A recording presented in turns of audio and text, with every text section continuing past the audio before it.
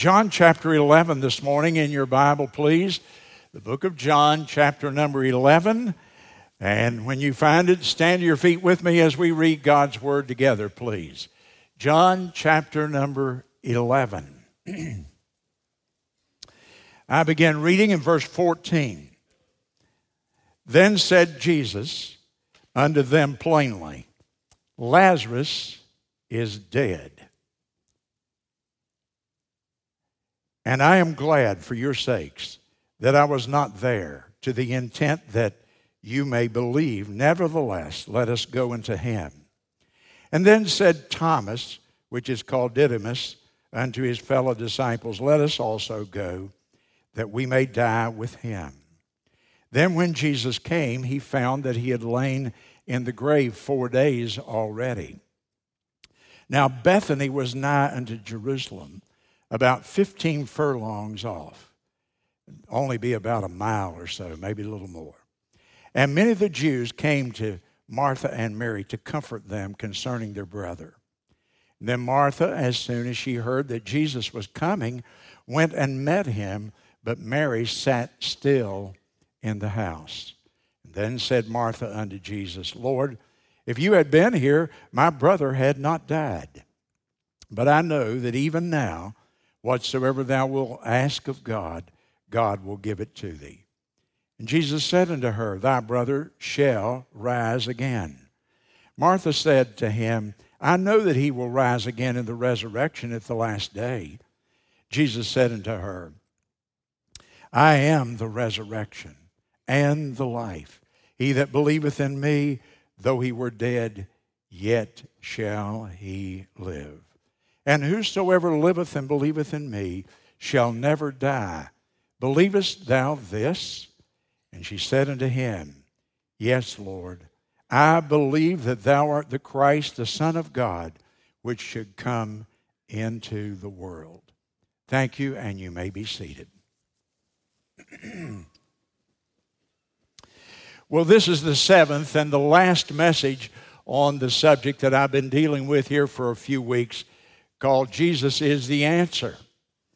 And the first message was Jesus is the answer to disappointment, the turning of water into wine.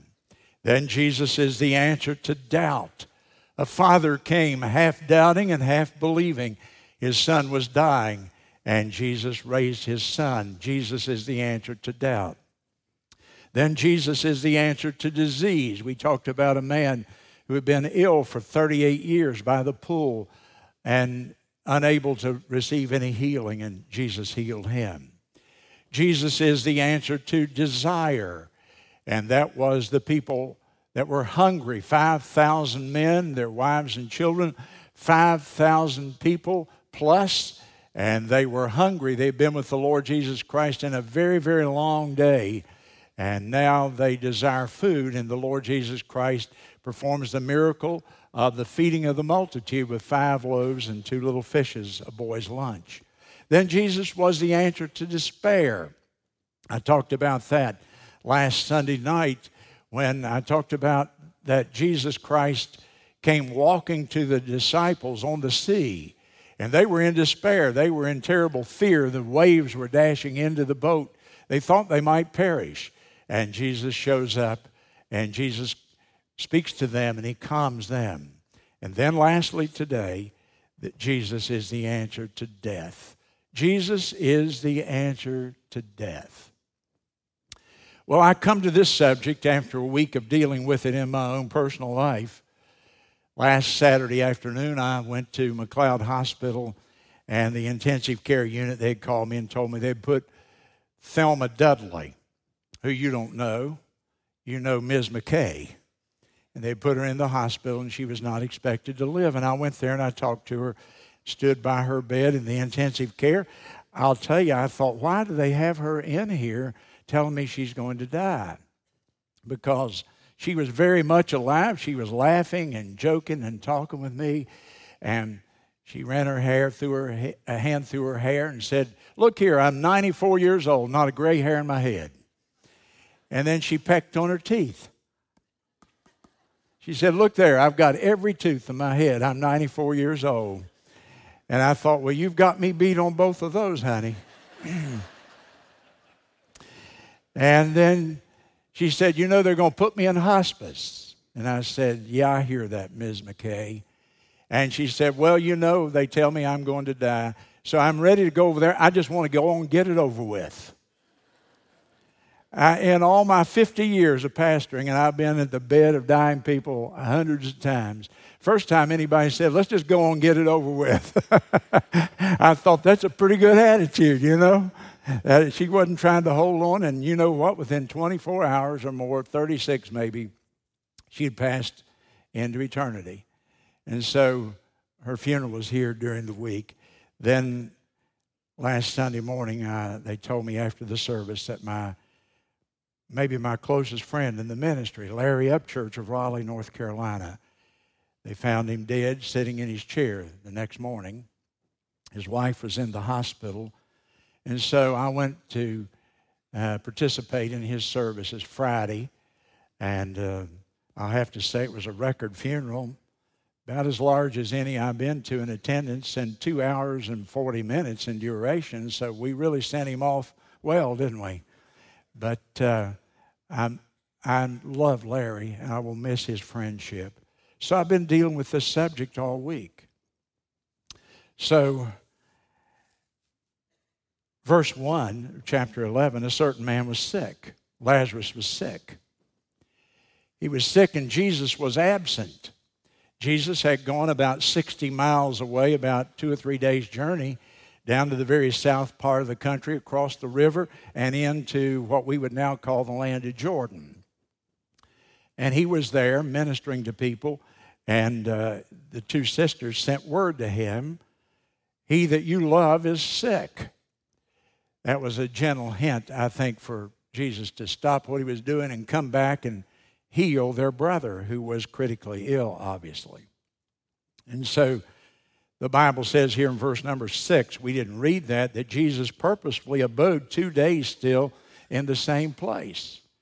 He didn't get in any hurry. Jesus was never in a hurry. He was always operating on his timetable, and he knew all things. And so there was no reason for Jesus to get in a hurry. He knew what he was going to do.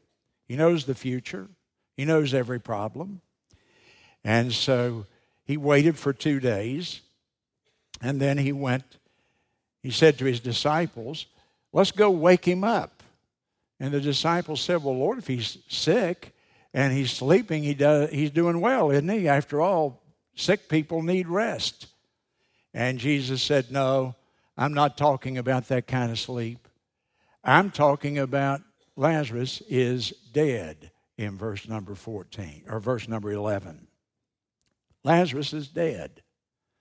Now, nobody had sent word and told Jesus that Lazarus was dead.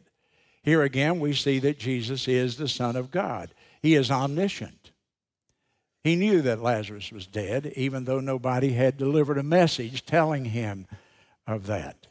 And so he said, let's go wake him up. In his omniscience, as God, he knew Lazarus had already passed away.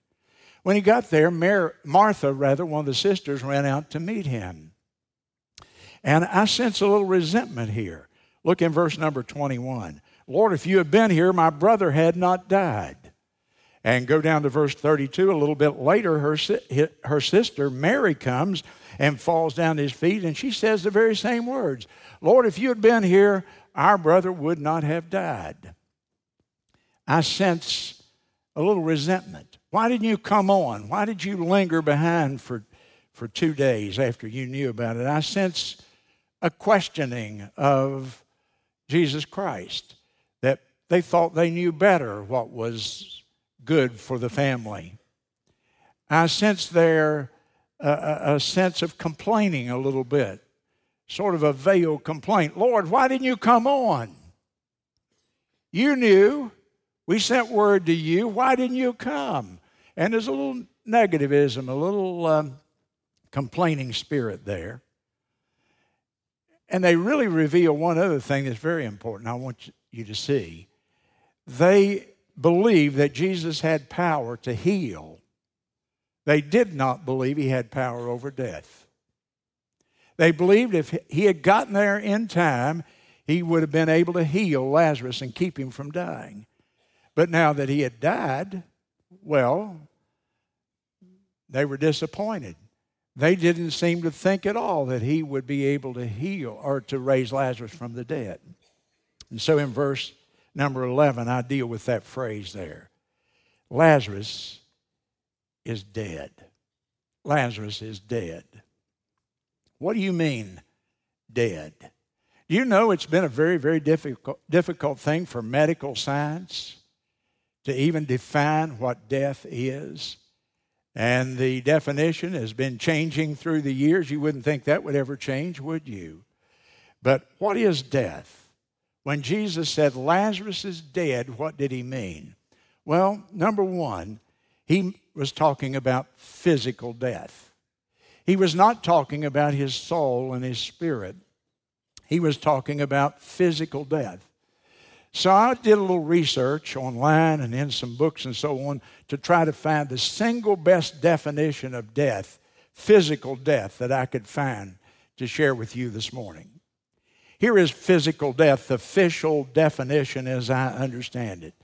Death is that state in which there is no self-activated heartbeat, brain waves, blood pressure, breathing, and no possibility of them resuming. That's death. You know, they used to put a mirror in front of the person's nostrils, and if the mirror fogged up, they would say he is alive. And if the mirror didn't fog, then the person was dead. But that was a very inaccurate way to measure death, to use a mirror, because sometimes people would come back, they would resuscitate. And sometimes their breathing was so faint, it wouldn't be picked up by such a crude method. That's the only technology we had at that point in time. But now we say that death is the state in which there's no self-activated heartbeat. In other words, your heart can beat on its own. When there are no brain waves or blood pressure and no breathing, and there's no possibility of them resuming.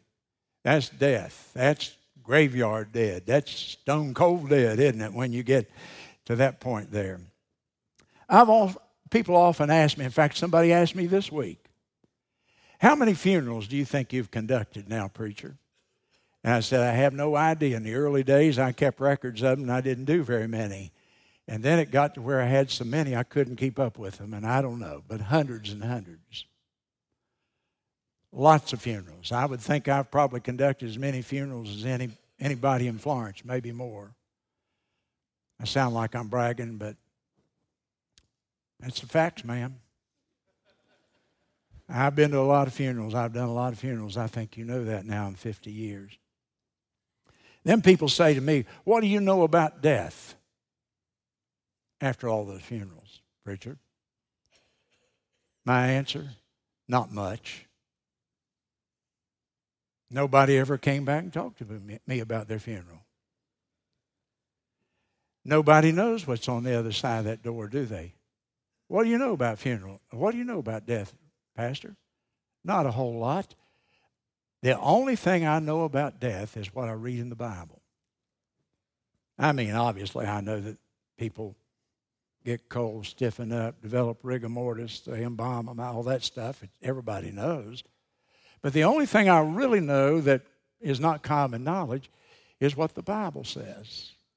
And the Bible, by the way, is the only book in all the world that speaks authoritatively about death. It's the only book that can authoritatively describe it. I don't want you to look up these references because I want to go too fast for you to do that.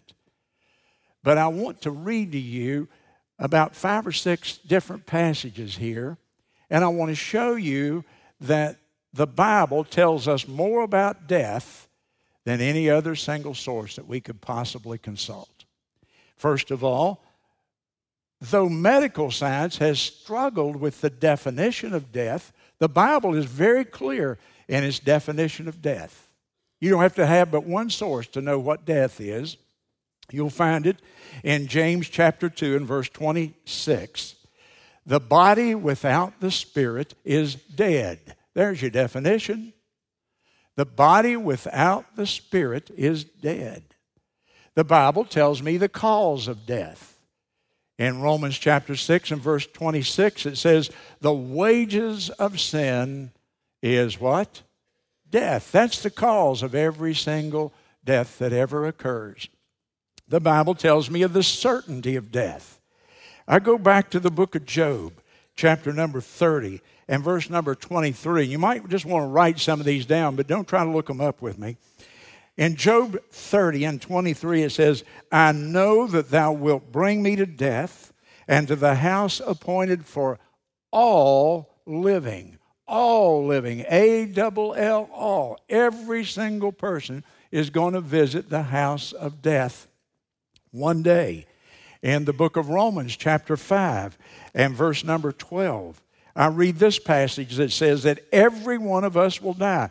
Wherefore, as by one man sin entered into the world, and death by sin, and so death passed upon all men, for all have sinned. Often in funerals, I make this statement. We know that all of us have sinned because all of us will die. Every single person. The proof that we have sinned is that we die. The wages of sin is death. So the Bible defines death. The Bible gives the cause of death. The Bible talks about the certainty of death. In Ecclesiastes chapter 8 and verse number 8, no man has power to retain his spirit. Nobody can. I talked to Brother Larry Upchurch about Monday before he died last Sunday, and he said, Bill, I'm just trying to make it 2 more years here, and I'll have the church ready to turn it over to somebody. 2 more years. And he was talking 2 more years. He didn't know it. He had 5 more days. Nobody can hold on. All the plans of mice and men, they vaporize in the face of old grinning death, don't they? The Bible tells me the definition of death, the cause of death, the certainty of death. It also tells me the nature of death. In 1 Corinthians 15 and verse number 26, it says death is the last enemy. And it says it's the enemy of both God and man. It's the enemy of God because it strikes people and it takes from them life. And God is the only author of life. He's the only giver of life. It's the enemy of man. It takes everything from us. Family, possessions, life, health. It strips away every single thing that we possess as human beings. The nature of death, it is our grand enemy. And the Bible tells me something else about physical death. It says that that's not the end, that life continues after death occurs. The soul and the spirit, they live on.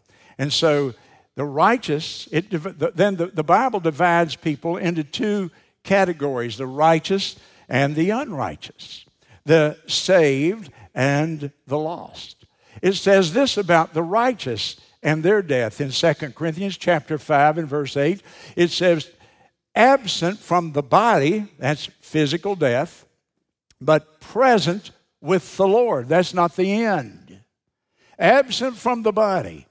And so I look in the face of Ms. McKay. I look in the face of my friend Larry Upchurch. I look in the face of people whose funerals I'm about to conduct. And when they know the Lord, here's what I say. They are absent from that old body that's just a shell. That's just their tabernacle, the tent in which they live for these years. But then that soul and that spirit are not in that casket. That soul and that spirit have gone to be with the Lord Jesus Christ. He said to the thief that believed in him, today you will be with me in paradise. No purgatory, no 1,000 years of waiting, no going and getting your soul purged somewhere. Today you will be with me in paradise, the Lord Jesus Christ told that man that day. In Philippians chapter 1, it says, to depart and be with Christ is far better. That's hard to conceive for us who are left behind, isn't it? But when you've lost a loved one and when you've lost a friend, remember this, they're in a better condition, they're in a better place, they're in a better shape than they've ever been before. They have departed to be with Christ, and it is far better, not from our standpoint, but that's God's viewpoint on it. 1 Corinthians chapter 2 and verse 9 describes what they are now seeing when we've lost our loved ones. Eye hath not seen, ear hath not heard, neither has entered into the heart of man the things that God has prepared for them that love Him. In other words, we can't even mentally conceive, we can't conceptualize the wonderful things that are happening in the life of those who know the Lord, who are righteous people, who've gone on to be with Him. But then the unrighteous, the Bible also speaks about them. And my, what somber tones it speaks about them. In the book of Luke, it describes a rich man, and he died, and he went to hell.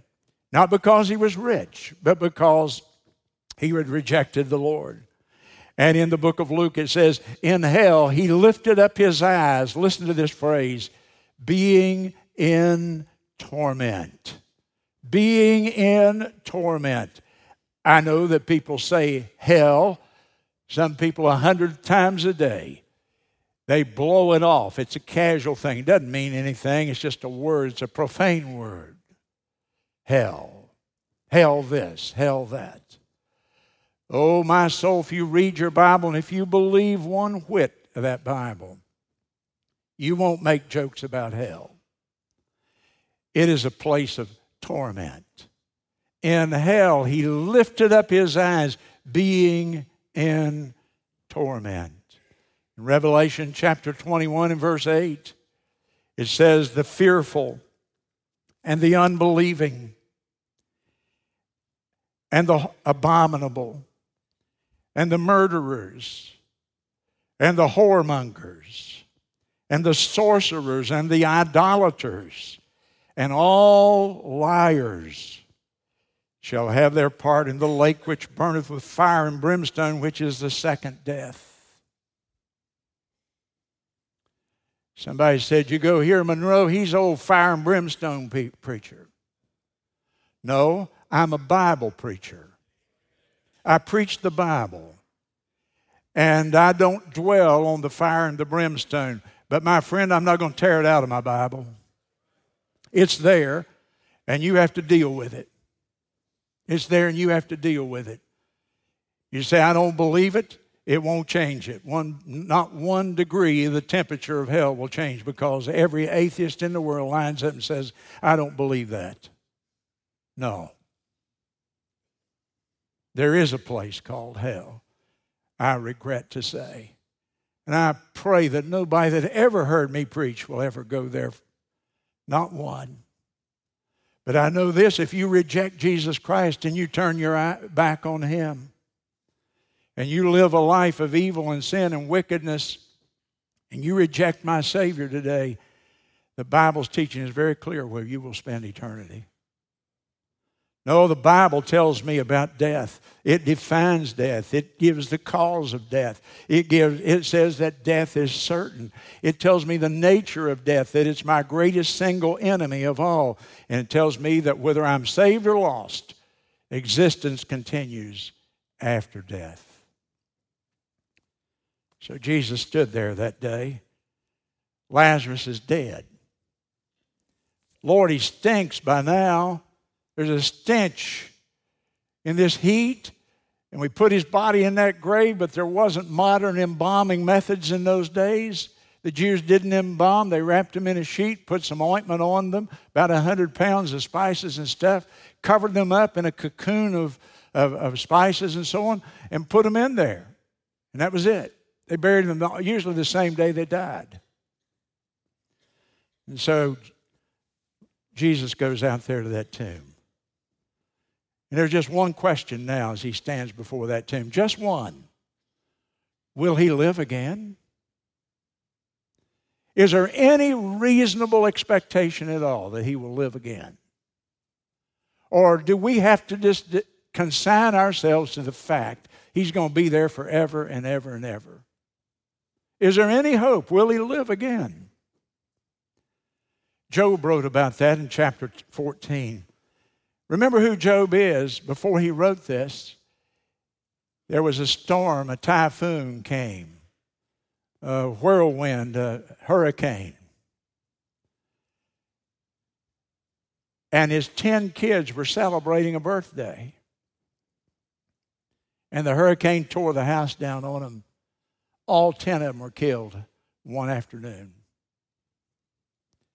Here's a man speaking from the depth of hurt and pain and woundedness and brokenness.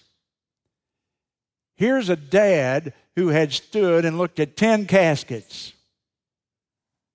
10. All those little kids that he had raised up in various levels, now they're adults. 10 caskets in a row. And what does he say? That's the question on his mind. If a man die, Job said, will he live again? If a man die, will he live again? Martha believed in immortality of the soul. And so when she stood there with Jesus in that cemetery that day, she said, Jesus, I know that he will rise again in the last day, but there's no hope right now. Do you know this thing of immortality of the soul is one of the deepest beliefs that humankind has? The belief in the immortality of the soul is not just a Christian belief. Everybody believes that intuitively. It's in the DNA of human beings.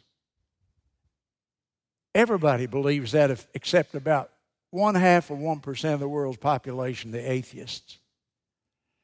Everybody else believes that life goes on after that burial.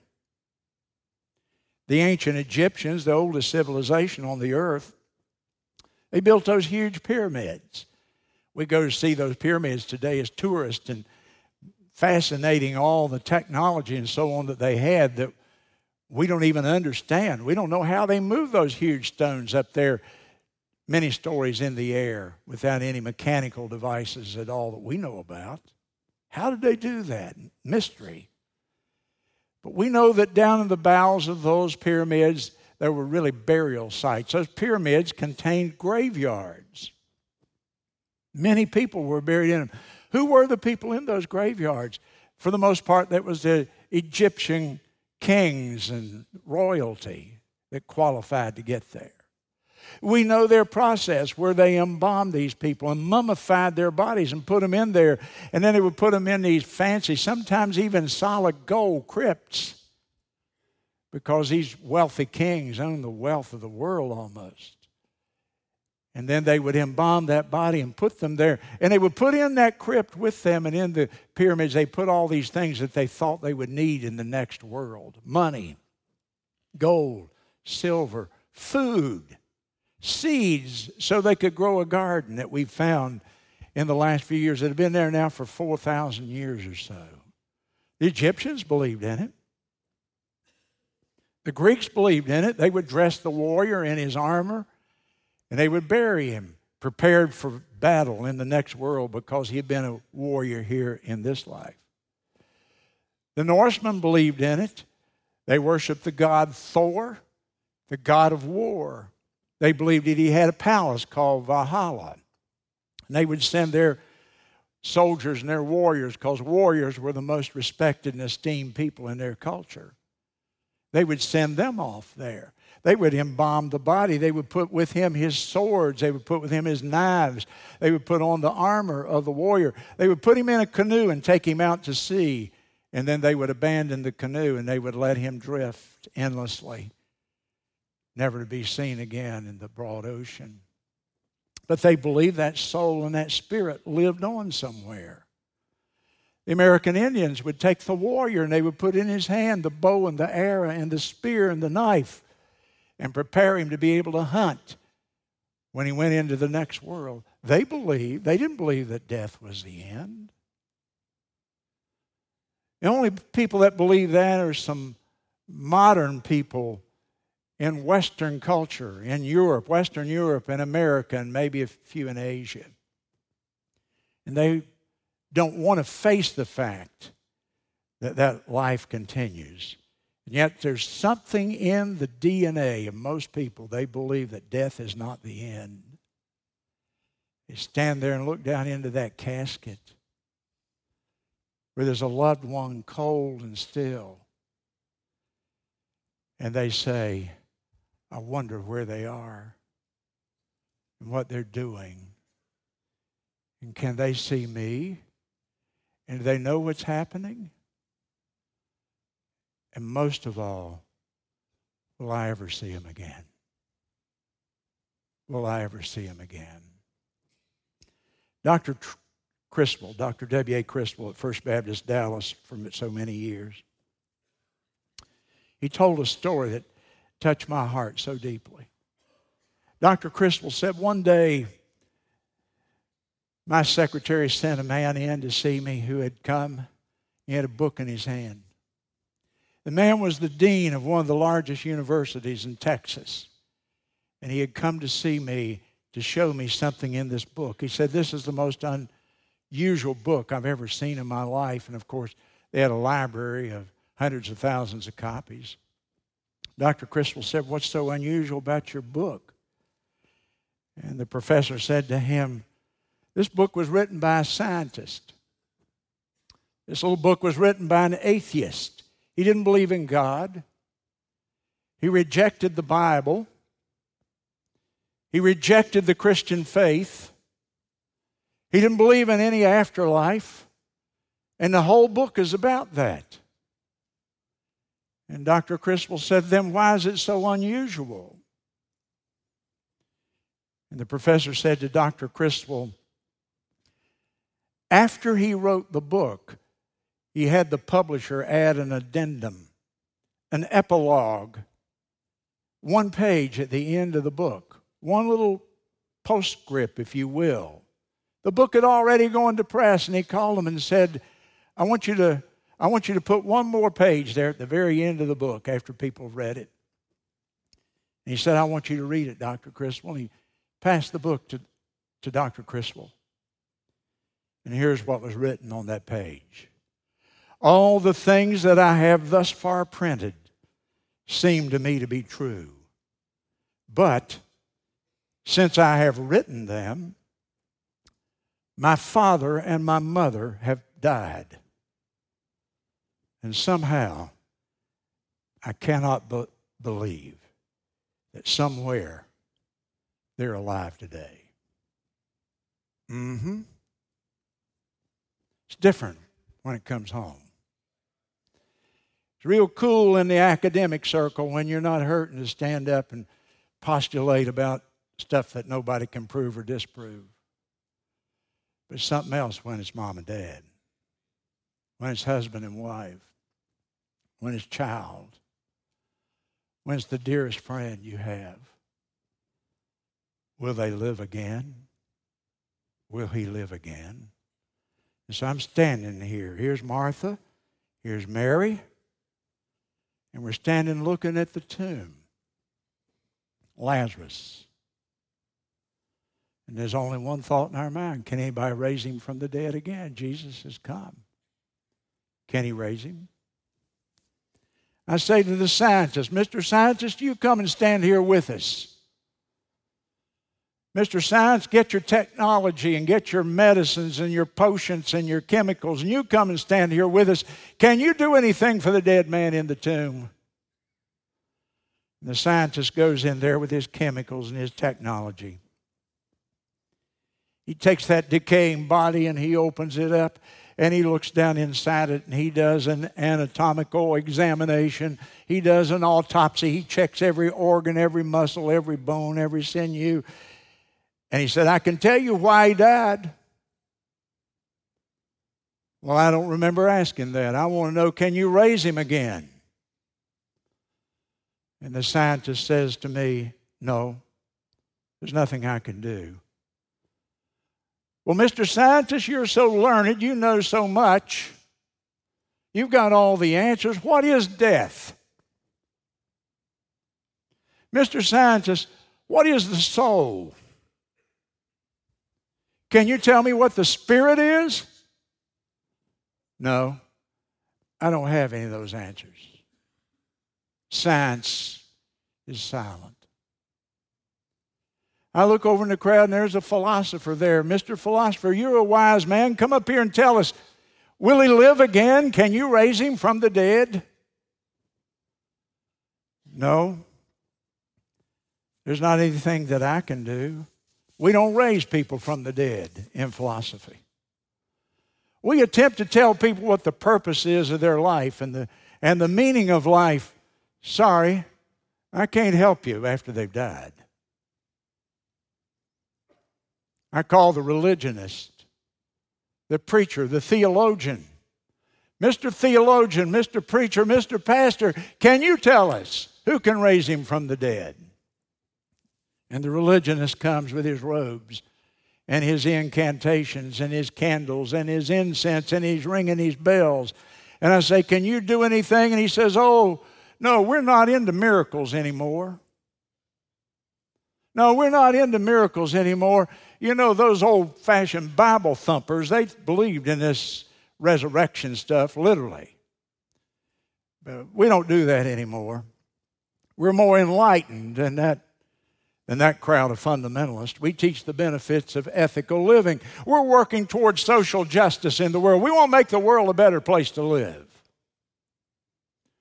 But I can't help you once somebody's dead. And somebody hands me a Bible. And I read in John chapter 11 and verse 25. I am the resurrection and the life. He that believeth in me, though he were dead, and 4 days in the tomb and stinking, though he were dead, yet shall he live. Yeah, I can help you. What's your name, sir? I'm Jesus. I'm Jesus. Turn your Bible over to Revelation chapter 1 and verse number 18. You will read there that I hold in my hand the keys to death and to hell.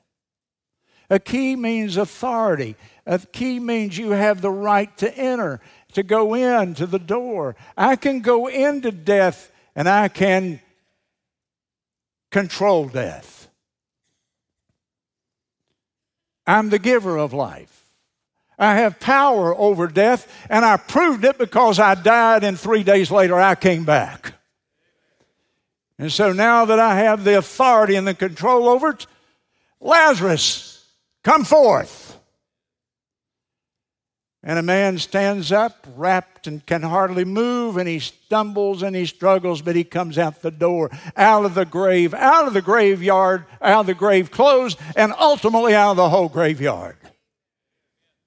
Yes, Jesus said, I have power over death. Somebody said if he hadn't called Lazarus' name, the whole crowd would have resurrected in that cemetery. Lazarus, come forth. And he demonstrated his power over death. Listen to me carefully, and I'm through. But the resurrection is not a date on the calendar. And the resurrection is not an event that someday will occur. The resurrection is a man. It's a person. His name is the Lord Jesus Christ. He is the one that has power over life and over death, and he's the only one that does. He is the answer to death. Look down in verse 45. Every message I've opened almost telling you that the reason John indicated or wrote about these 7 miracles was because that John wanted people to believe in the Lord Jesus Christ. And it says that many people believed when they saw him raise Lazarus from the dead. So Friday, Norm and I got up real early and drove to Raleigh. And I was to speak in the program, and big program, as you might imagine, that type thing. I sat on the very front row, right there. And in front of me was the casket with my friend. It was a black casket. I don't know if I've ever seen a black casket before. It was beautiful. Obviously, it was expensive. silver handles on it, chrome. Beautiful, beautiful flowers covered it up. Flowers all around. Choir loft full. People singing. Building packed out.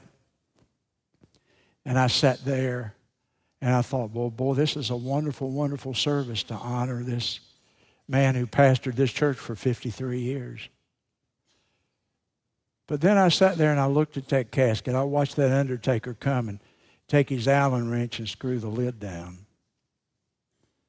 And I said, I wonder when that thing will be opened. I wonder how the Lord's going to work all that out. I don't think those little screws are going to make a whole lot of difference. I don't think the Lord will need an Allen wrench to reverse that. And I sat there and I had mixed emotions. My heart was breaking. I will miss him. We talked on the phone almost every week. On Monday, he called me. He said, Bill, here's a book. You got to buy it. Order it right now from Amazon. I want you to read this book. This is a great book. And he was all excited about the book. And he's gone on Sunday. I won't talk to him again for a while. And I sat there with great sadness, but I sat there with great hope. Because Jesus is the answer to death. Our heads are bowed.